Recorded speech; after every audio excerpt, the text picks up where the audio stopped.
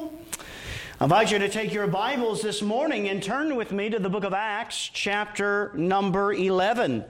The book of Acts, chapter number 11. And I want us to read just a few verses again from Acts, chapter number 11. From verse 19 down to verse number 26 again, just to get them before your heart and before your mind. Acts, chapter number 11 and verse number 19. Hear the word of the Lord. Now they which were scattered abroad upon the persecution that arose about Stephen traveled as far as Phoenix and Cyprus and Antioch, preaching the word to none but unto the Jews only. And some of them were men of Cyprus and Cyrene. And when they were come to Antioch, spake unto the Grecians, preaching the Lord Jesus. And the hand of the Lord was with them, and a great number believed and turned unto the Lord. Then tidings of these things came unto the ears of the church which was in Jerusalem. And they sent forth Barnabas, that he should go as far as Antioch, who when he came and had seen the grace of God, was glad and exhorted them all, that with purpose of heart they would cleave unto the Lord. For he was a good man, and full of the Holy Ghost and of faith. And much people were added unto the Lord. Let's unite our hearts together in a word of prayer. Our Father, we do once again come before thy throne, needful and mindful of thy help. God, we recognize that we cannot do anything in our own strength and our own ability. God, I pray that, God, my preaching and my teaching would not be with the enticing words of man's wisdom, but in demonstration of the Spirit and of power, that this church's faith would not stand in the wisdom of a man, but in the power of God. God, we pray for that anointing, that unction from on high that makes all the difference. And that, God, that you would hide me behind the cross of Calvary, and that we might see our Lord Jesus Christ magnified, exalted, and lifted to his proper place today. We ask it all in Jesus' name. Amen. We want to focus in this morning primarily on verse number 23 and verse number 24.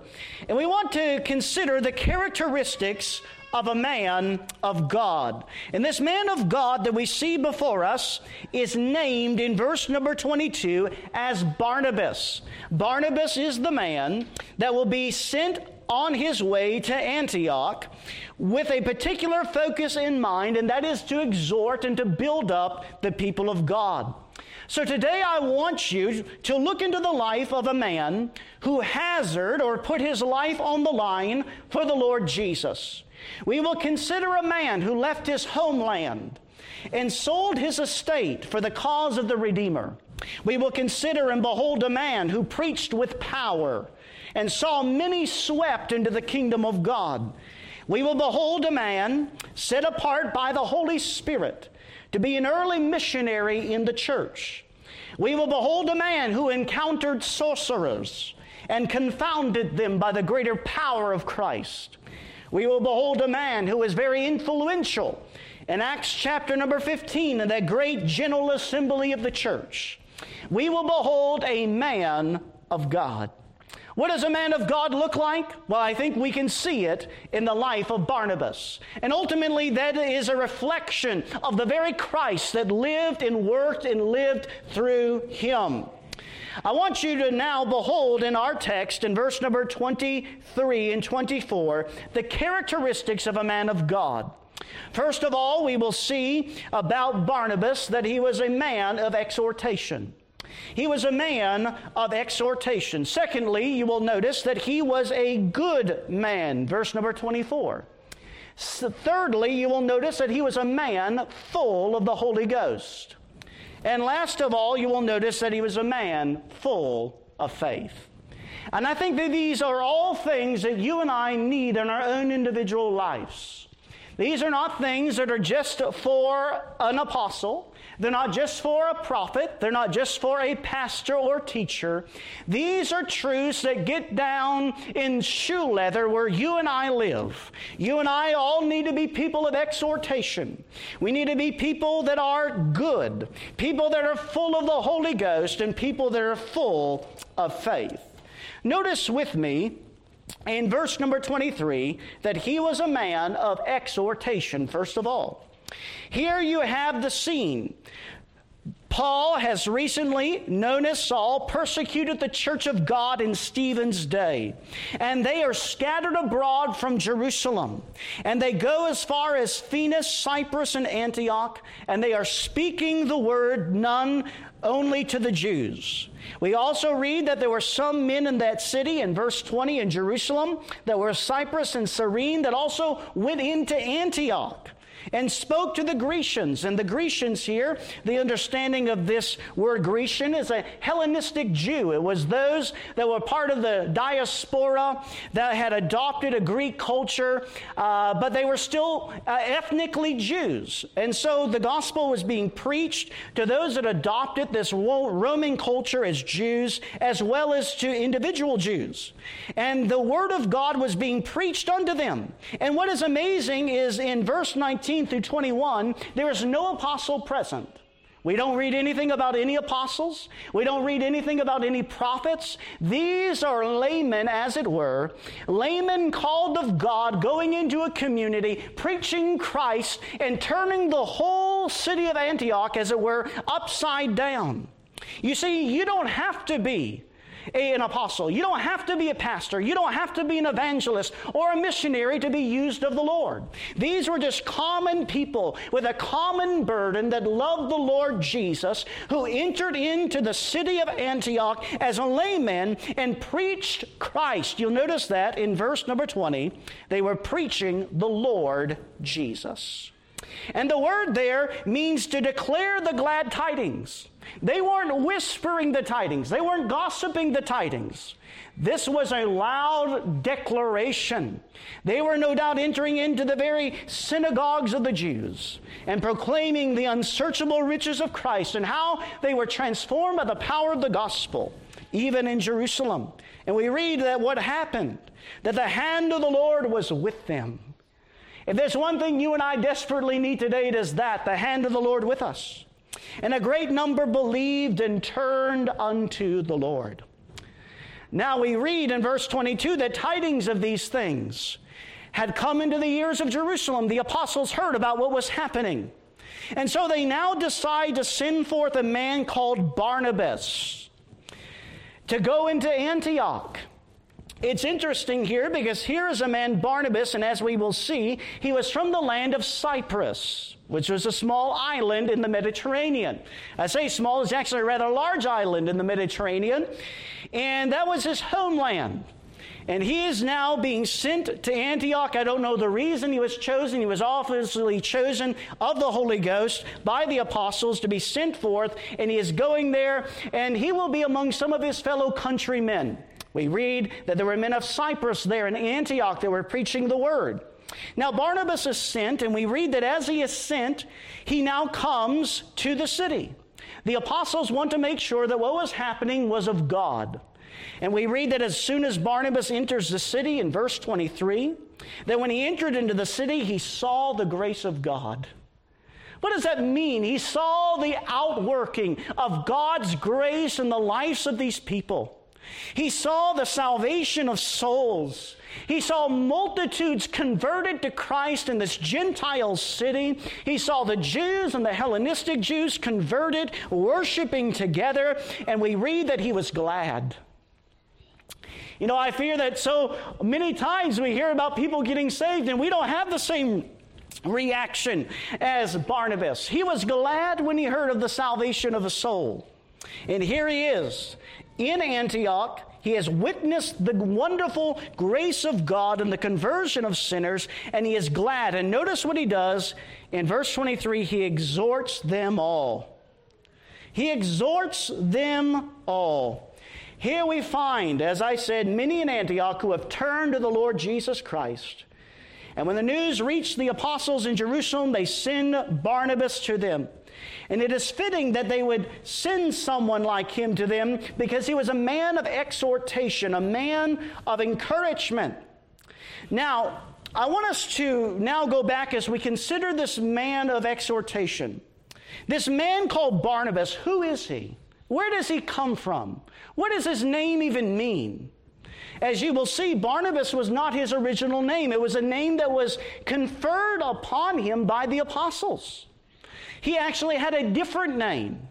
I want you to turn back with me to the book of Acts, chapter number 4. So he's a man of exhortation. I want you to now notice with me, under this man of exhortation, I want you to notice the origin of his name, where his name comes from. In Acts chapter number 4. In Acts chapter number 4, you have a persecution that is brought against the church. And after this persecution is brought against the church, they gather together in a prayer meeting. And as they pray, the place is shaken where they are assembled together. And they are all filled with the Holy Ghost. They go out and speak the word with boldness. And we read that there were many believers that had great need. And we are introduced to a man in the midst of that by the name of Joseph. Notice with me verse 36 of Acts 4. And Joseph, who by the apostles was surnamed Barnabas, which is being interpreted the son of consolation, a Levite and of the country of Cyprus, having land, sold it, and brought the money, and laid it at the apostles' feet. So here is the first mention in the New Testament of this man of God called Barnabas. His real name is actually Joseph. So he was not originally called Barnabas. His original name, we read here, is Joseph. It means exalted. And you actually, if you were to look at Luke 3:29, we find that Joseph was actually an ancestor of Christ, so he had much to live up to in that name. But it is also interesting, there are many other manuscripts that say that his name was not Joseph, but his name was Joseph. It's only the matter of a small Greek letter that distinguishes Joseph from Joseph. Wycliffe actually in his translation of the Bible in 1382 said that the reading here was Joseph, in which he got that reading from the 382 edition of Jerome's Vulgate. So regardless of what this man's name was, Joseph, he had much to live up to. His original name had much meaning behind it. But the disciples saw fit to change his name. They surnamed him something else. Notice this man, Joseph, was then surnamed Barnabas. They conferred upon him another name. And they likely conferred this name upon him. The name Barnabas literally means the son of Nophis, which means a son of prophecy. And so they likely gave him this name because of his great preaching ability. That Barnabas was a great orator. He was a great preacher of God's word. And so they conferred this name upon him, Barnabas, the son of consolation. We also read that this was not an uncommon practice. Actually, Jesus did this many times, did he not? We read that Jesus conferred on other people different surnames. Did he not do this with Simon in Mark 3:16? Simon, he surnamed Peter. We see that he did this with James, the son of Zebedee. In John, the brother of James, he surnamed them Boanerges, which means the sons of thunder. So there were surnames that were given unto people. And you guess what? The Lord has also conferred upon you another name. Thank God he does this to believers today. We are new creatures with new names. In the book of the Revelation, you read that you have been given a white stone, and in that white stone a new name written therein that no man knoweth. You and I have been given new names. We are new creatures with new names, and we've been conferred with a new name as a believer in Jesus Christ. So Barnabas, we see, was conferred with a new name, and this name likely was related to his preaching ability. Now, what is the meaning of his name? Well, we kind of dealt with that. His name literally means the son of Nebas, which means the son of a prophet, which being interpreted, he says here, means the son of consolation. He was a son of exhortation, a son of encouragement. We are here given by the Holy Spirit the meaning of his name. It is very likely that he was given this name because he was a man gifted in teaching, admonishing, and consoling.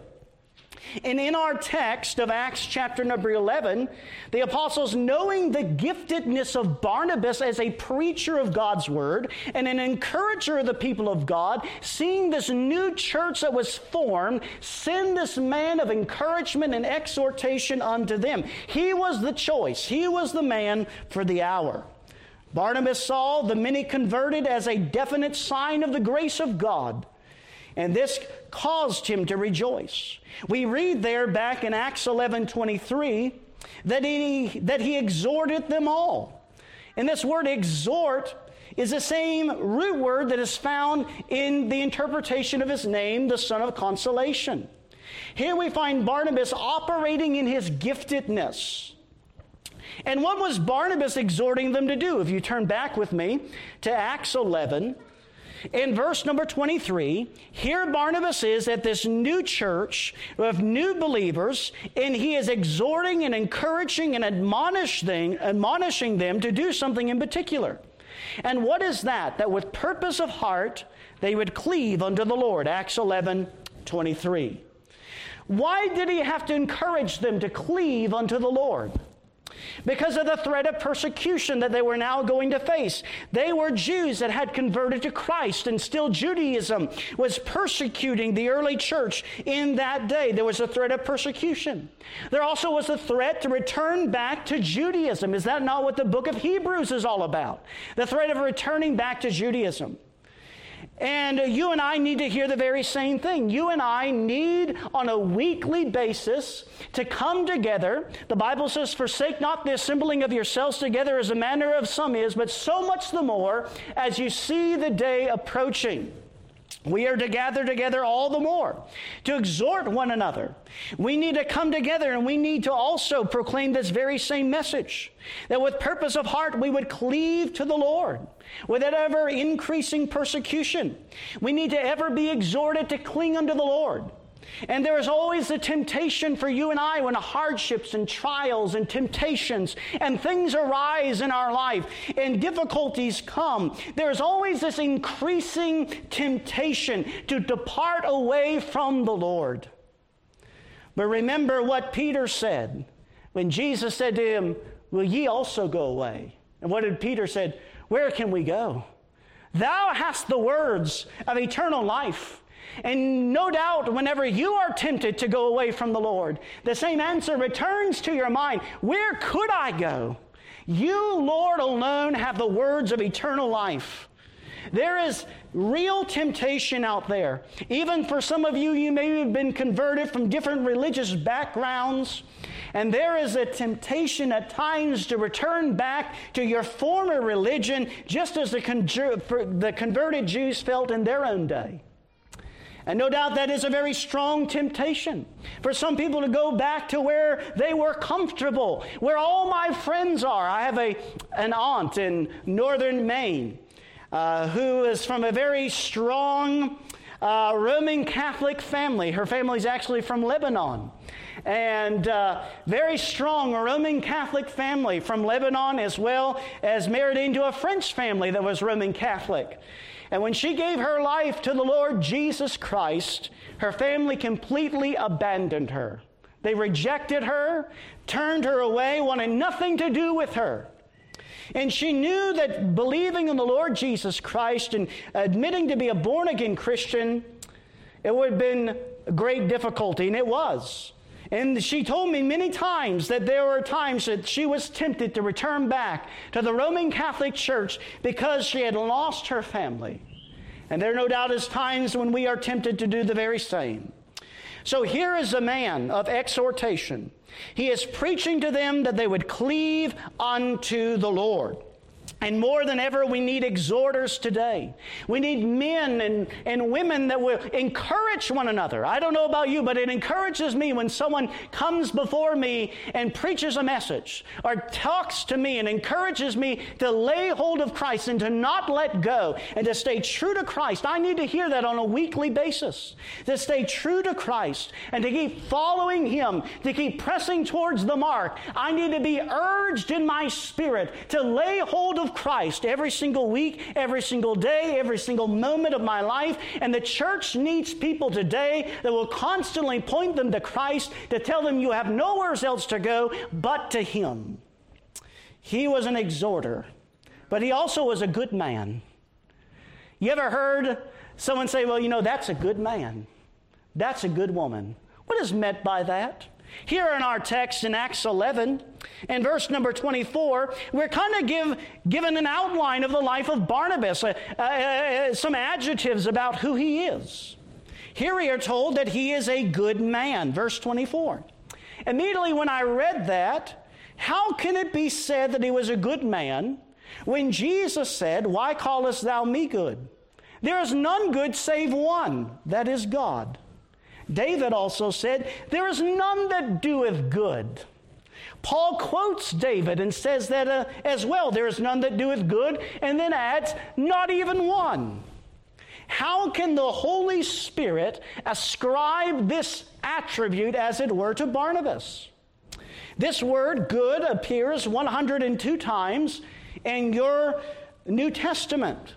And it means different things based upon context. And here in the context, the word simply means he is an upright or honorable man. Here was a man that was an exhorter of the people of God that was upright and honorable in character. This is clearly seen in his first mention in the biblical text that we looked at in Acts chapter number 4. He is a man that is a man of means, it would appear from the text. He is from the land of Cyprus. We're not told if he owned land in Cyprus or land in Jerusalem, but we are told only of him that he was a man that took his land and he sold it to distribute it amongst the people of God. So in order to help sustain and meet the needs of the early church, he sold his possessions and gave the money and laid it at the apostles' feet. And this money was then distributed to help those in need in the early church. This was an honorable act. This was an upright act of this man to perform. We see further examples of this upright character in this man. We see it in Acts chapter number 9, just after the conversion of Saul of Tarsus. He returns to Jerusalem. He wants to join himself with the apostles. And you remember what happened? That they did not believe that he was a disciple. And so what do?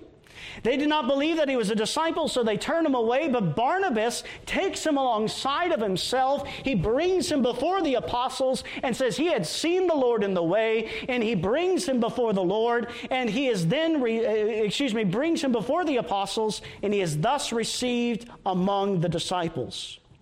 Acts chapter number 11, verse 30, Barnabas and Saul carry funds from Antioch to the believers in Judea. In order to do this, you had to be an upright and honorable man. You're not just going to entrust hundreds of dollars to some man that you don't even know where he's from. He was an upright and honorable man. Acts 13, 1 through 4. We read that Barnabas certainly was an upright and honorable character, and this was because he was chosen of the Holy Ghost for the work of missions. This is seen further in Acts 15. Barnabas was certainly an honorable and upright man because he was beloved of the church. We read that in Acts 15, 25. And also he was recognized as one who hazarded or gave his life for the Lord Jesus Christ. So Barnabas was a good man, and he could be called a good man because it is clearly demonstrated in his life. I wonder about you today. Could this very same thing be pronounced over your life? He's a good man. He's a good woman. They are upright and honorable. Could this be pronounced over your life? Does your life demonstrate an upright and honorable character? You say, well, I can't do that in and of myself. You are 100% right. This is the work of regeneration. The work of regeneration will produce this in the believer. We actually read that goodness is a fruit of the Holy Spirit in Galatians 5:22. One of the fruits of the Holy Spirit is goodness, uprightness, an honorable character. That those that are generally converted to Jesus Christ will be the most outstanding men and women in society. And I firmly believe that anyone that is converted to Jesus Christ, when they are on the job and wherever they are, people ought to look at them and say, there is something about that person that is different. They have an upright and honorable character. There's something different about that individual. And this is something that Barnabas had. He was a good man. He was upright. He was honorable. And this was not just in the moral sense. This was a reality that was wrought in his life by the regenerating work of the Spirit of God operating in the fruit of the Holy Spirit. So I ask you, does your life demonstrate this goodness? Or does your life demonstrate a corrupt and dishonorable character? And if your life demonstrates a corrupt and dishonorable character, you need to ask yourself, is there really this fruit of the Holy Spirit in me? Have I truly been regenerated of the Spirit of the living God? Because those that are saved by God's sovereign grace will be operating and living and growing in the fruits of the Holy Spirit. This leads us naturally to our third point. Not only was he a man of exhortation and a good man, but we read in verse 24 that he was a man full of the Holy Ghost. A man full of the Holy Ghost. It is one thing to be upright and honorable, but it is taken to another level. It is taken to another notch when one is full of the Holy Ghost. Now I want to explain this to you because there's much confusion in the church today as it regards the Holy Spirit, is there not? Barnabas, as a born-again man, had the indwelling Holy Spirit in him. Romans 8 and verse number 9 clearly teaches that if any man have not the Spirit of Christ, he is none of his. Every person born of God has the indwelling Holy Spirit. But in the book of Acts, we find the same disciples filled with the Holy Spirit in multiple occasions, do we not? In Acts chapter number 2, you find that on the day of Pentecost, they are filled with the Spirit. Then you read in Acts chapter number 4 that we had read that they were persecuted. They go and they pray, and they are again filled with the Spirit, and they go out and speak the word with much boldness. You read again and again and again in the book of Acts that they were filled with the Spirit. They were filled with the Spirit. Does this mean that they somehow lost the Spirit and needed to be refilled or saved again? Well, no, because that is scripturally and theologically impossible. This filling of the Spirit was a baptism of power that enabled one to serve Christ in the power of the Holy Spirit. The Apostle Paul, under the inspiration of the Holy Spirit, said in Ephesians 5:18, "Be not drunk with wine wherein is excess, but be filled with the Spirit." And the word to be filled there in the original carries the idea of keep on being filled with the Holy Spirit. You see, your salvation, the moment you gave your life to Christ, oh yes, the Holy Spirit came in and took up residence in your life. He is there. He will never leave you. He will never forsake you. He is there permanently forever. He is in you. But the Scripture uses some very interesting language as it refers to the work of the Holy Spirit. And I think that these little words are significant. The Bible speaks about the Holy Spirit being with us. And I think that regards the conviction of the Holy Spirit. The Holy Spirit working with us to bring about salvation. The Bible speaks about the Holy Spirit being with us. Then it speaks about the Holy Spirit being in us. That is the work of regeneration and salvation. But you also read this other word that is very interesting, which is, I think, significant for believers in Jesus Christ. It is this word upon. Now, there is a vast difference between the Holy Spirit dwelling within you and the Holy Spirit resting upon you. And I think what is desperately needed today in churches and in Bible-believing people today is the Holy Spirit resting upon them in power for service. Barnabas was a man who knew the continued filling of the Holy Spirit. R.A. Torrey, the early fundamentalist of the 1900s, helps distinguish the difference here for us. He said this: in regeneration, there is the impartation of life by the Spirit's power, and the one who receives it is saved. In the baptism with the Holy Spirit, there is an impartation of power. The one who receives it is fitted for service. And my friend, I think that this is a reality that is desperately missing in the church today, the idea of being empowered for service.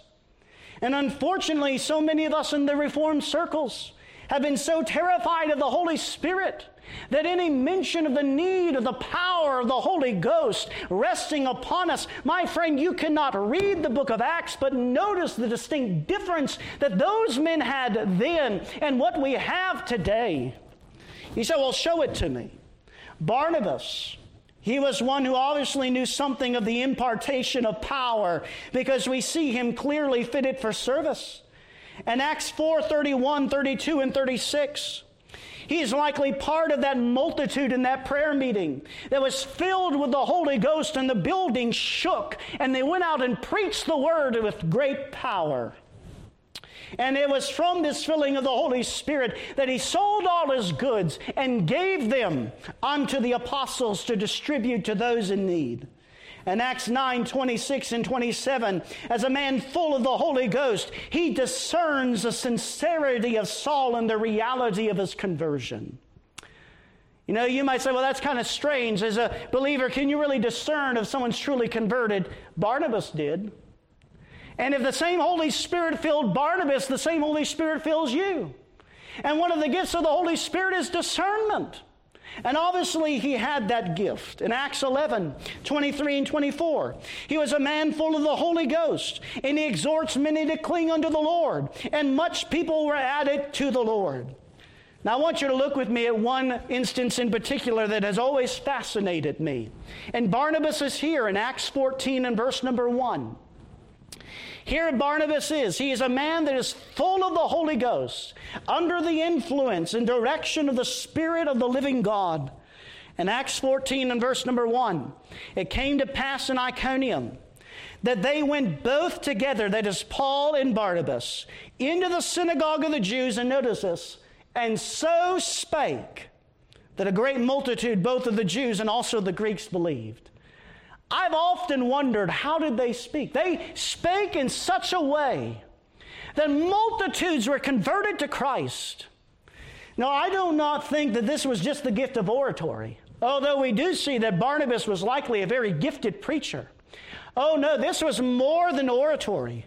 These were men filled with the Holy Spirit that had such the touch of God upon their lives that as they preached the gospel, that people's hearts were open. They were gifted preachers of Christ. They so spake that great multitudes believed. And I've often come to the Lord in prayer and said, Lord, help me to so speak in such a way that multitudes are swept into the kingdom. And should that not be the desire of our own heart?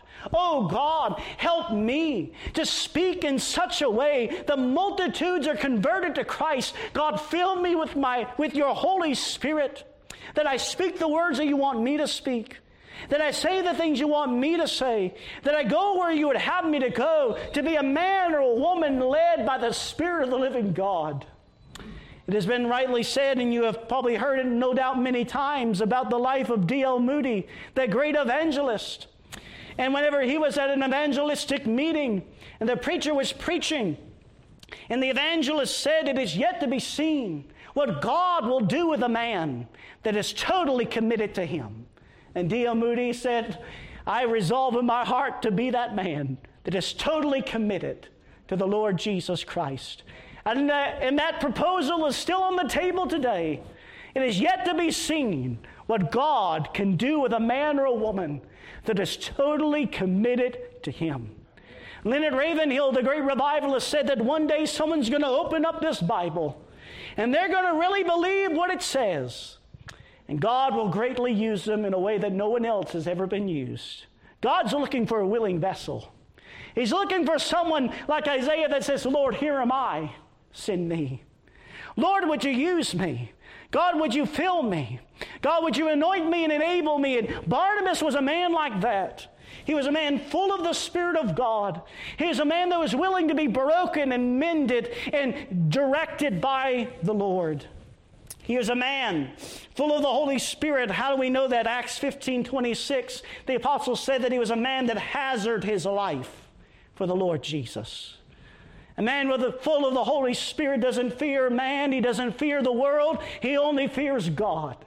And he has one desire, that is to preach Christ and him crucified, to go wherever God leads him, to go even the hardest direction. He's willing to follow God no matter what. And that was Barnabas. A man full of the Holy Spirit, willing to hazard his life. Literally, the word hazard there means to give up his life for the Lord Jesus. You say, well, God's not called me to be a preacher. It doesn't matter. He's called you to give up your life for the Lord Jesus. The proverb writer said, my son, give me thine heart, and let thine eyes observe my ways. What does God want from you? He doesn't want your mind. He wants your heart. He wants every part of you today. And this is what God had of Barnabas. He didn't just have Barnabas' mind, he had his will and he had his heart. This was a man full of the Spirit of the living God. The Spirit of God not only indwelt him, but the Spirit of God rested upon him. This might seem foreign to you, but there are people, no doubt, that you can think of if you've grown up in church where you can discern there's something different about that person. There's something different about that man. There's something different about that woman. Something different about that older man or that older woman. You know what it is? It's the fullness of the Holy Spirit. They're a person that is totally committed and yielded their life unto God. They have the Holy Spirit not only in them, but the Holy Spirit resting upon them, and they are fitted for service. Have you, as a child of God, experienced this impartation of power? D.L. Moody would take his students in Northfield, Massachusetts, out in the middle of nowhere in Massachusetts, in his little area that he had where his home was in a little Bible college. He would take his students up in the Berkshire Mountains. He would take them up the mountain slope. And he said, we're going to sit here and we're going to pray until the Holy Ghost comes down upon us. And we know that we have met with God. And we know that the Spirit of God is resting upon us. And we'll go out and preach the gospel and see multitudes converted to Christ. And guess what? That's exactly what they did. They experienced the fullness of the Holy Spirit. This is not something mystical. This is the Bible. This is what we so desperately need today. This is what the early church had. And what they had, we so desperately need today. We don't need cold sermons. We need sermons with the fire of God behind them. Men that have met with God, that know God, that have the Spirit of God resting upon them. And this is what preachers need today. The impartation of power, the baptism of the Holy Spirit, a definite work in their life that they knew that has happened to them. You say, Pastor, that I don't know what you're talking about. Well, I encourage you to do what Jesus said. Jesus said, tarry ye in Jerusalem until you be endued with power from on high. Until you be clothed with power from on high. They could not go out and preach the gospel. He told them to go out and preach the gospel, but he said, you do not do that until you've been endued with the power of the Holy Spirit. And my friend, we need the very same today. If you've not been endued with that power, then it is very fruitless for us to go out and share the gospel if we're not empowered by the Spirit. We need the power of the Spirit of God upon us to preach Christ and all His fullness. We need this so desperately. Have you tarried and waited for that power? As a minister of the sacred gospel, you and I need this power. I need this power. Do you have it? If not, shut yourself up to God until you know the sound of the rushing wind flowing into your soul, and you know that something has been changed in your life. The plague of our churches today is powerless and passionless preaching. Barnabas was a man of power and passion. An institution will not ultimately fit you for service. I'm in an institution right now. I thank God for the seminary that I'm in, but this is not going to fit me for service. It's going to help me, oh yes, and I desperately need it. But what's going to fit me for service is the Holy Ghost. You see, we can have all the learning that we want, but if we have not the Spirit of God, it is all in vain. It is the Spirit of God, it is not the seminary that makes the man of God. It is the Holy Spirit that makes a man of God. And that's what's so desperately needed. In churches all across our land, we have men, and God forbid even women, they're standing behind pulpits with their earned PhDs that know more than I will ever forget. They are very educated people, but they are missing one thing, and that is the power of the Spirit of God. This is what's vital today in the church. Not only was a man full of the Holy Ghost, but last of all, notice with me, he was an exhorter. He was a good man. He was full of the Holy Spirit, and he was a man full of faith. Oh, how desperately we need this today. And church, I want to encourage you today to be a church that is full of faith. Why? Because it is so easy to doubt. You might say, Pastor, look around. There are many empty seats in this building. What are we going to do? Increase your faith. Be like Barnabas here, a man full of faith, and you can be that man or woman full of faith. If you are a man or woman full of the Holy Ghost, if you're full of the Holy Ghost, you will naturally be full of faith. You can't be filled with the Holy Spirit, have the Spirit of God resting upon you, be doubting the promises of God. Oh, no, you cannot. As a man full of the Holy Spirit, it was only natural that he be a man full of faith. He was likely a possessor of what the Bible says, the gift of faith in 1 Corinthians 12 and verse number 9. One of the gifts of the Holy Spirit is a gift of faith.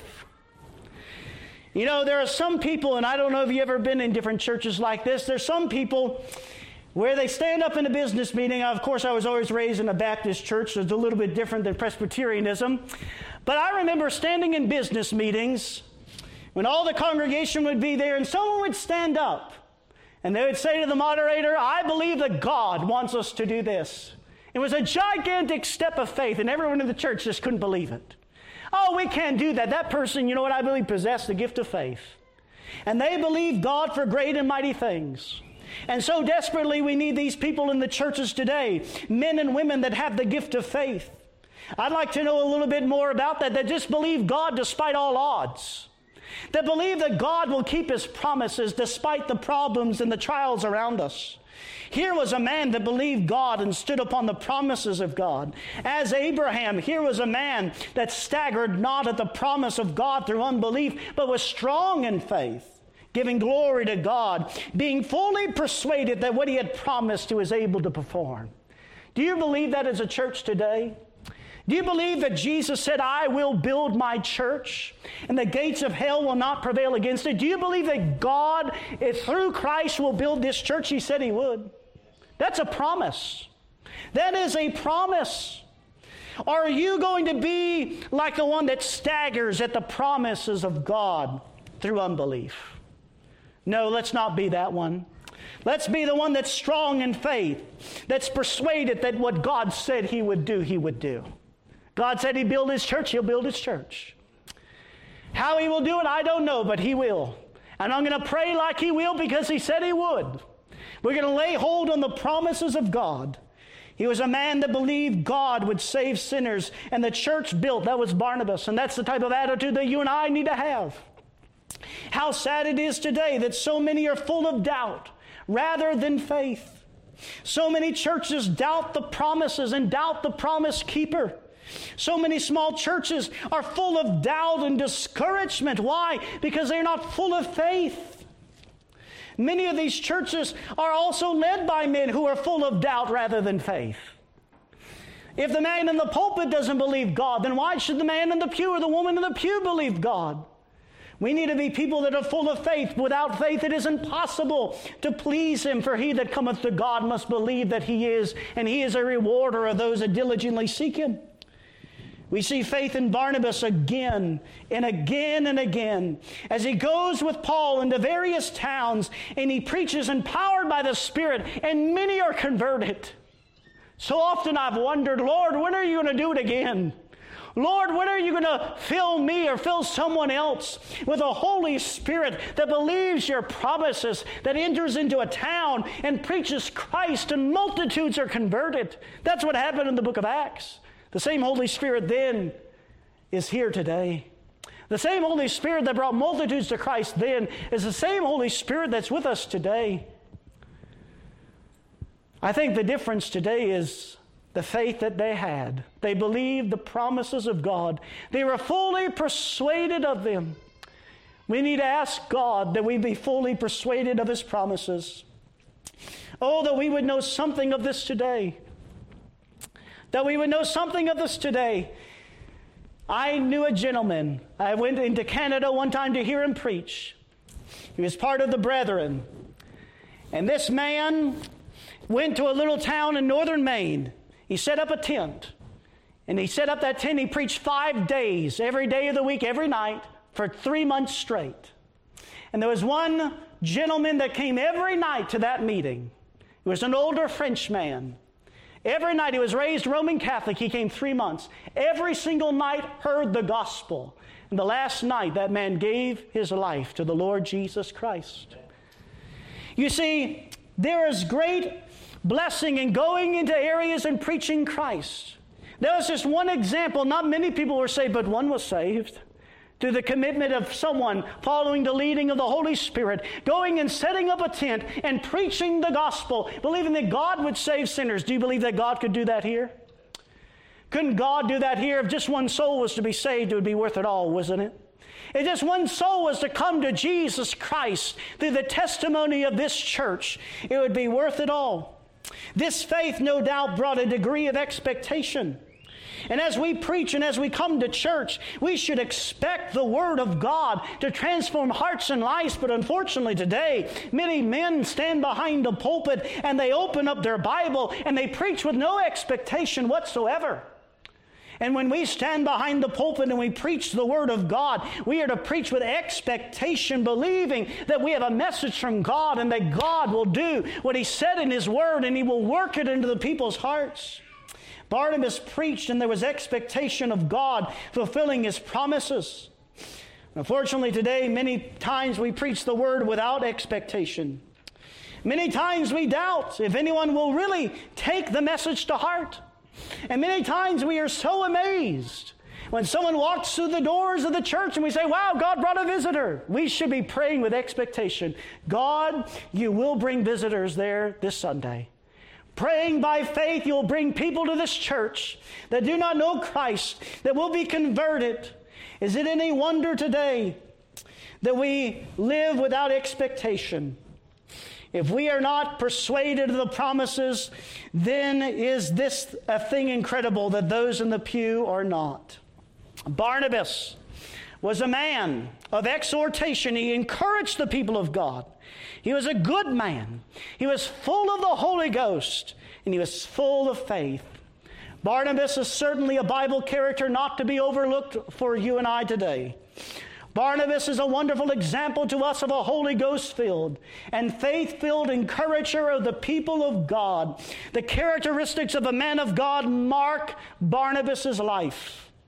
He too could borrow the words of the Apostle Paul, "Be ye followers or imitators of me, even as I am of Christ."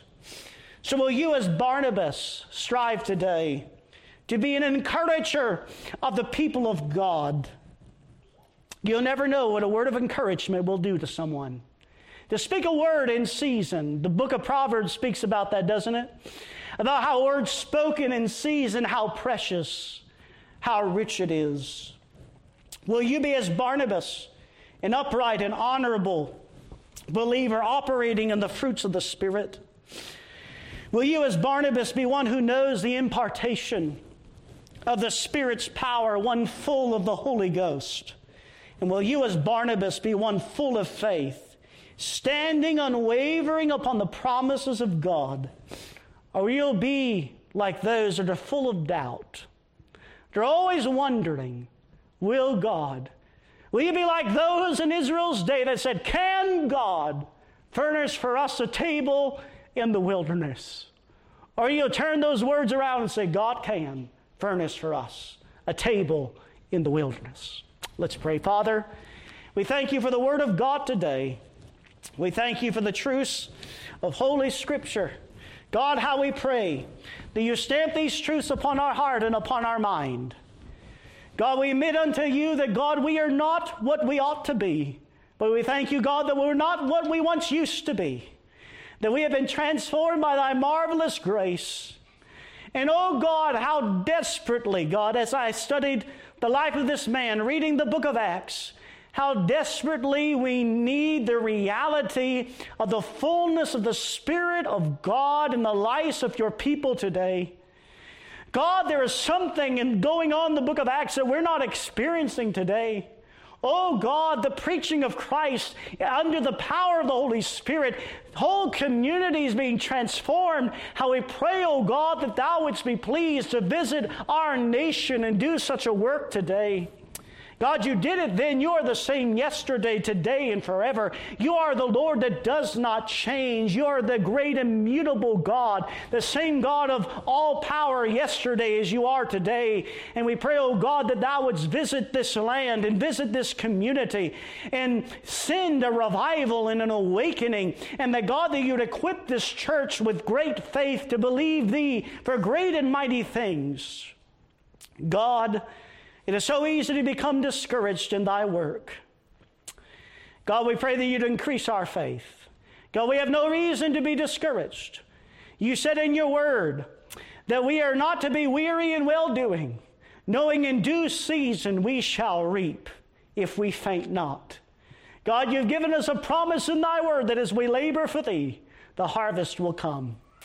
So God, as we labor and as we plow, may You remind us of the words of the Lord Jesus, no man having put his hand to the plow and looking back is fit for the kingdom of God.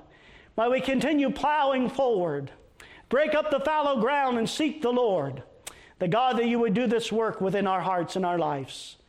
God, I pray that we walk away from this place saying it is good for us that we have been here. And that God, that we have been stirred in our hearts and in our minds to leave this place saying, I need to do more for Christ. Lord, there's so much work that needs to be done. God, would someone leave this place saying, Lord, is it I? Lord, how would You use me? The God, that they would ask the very same question that Paul asked, Lord, what wouldst Thou have me to do? The God, that they would ask that question to Thee, and that God, that You would answer them in time.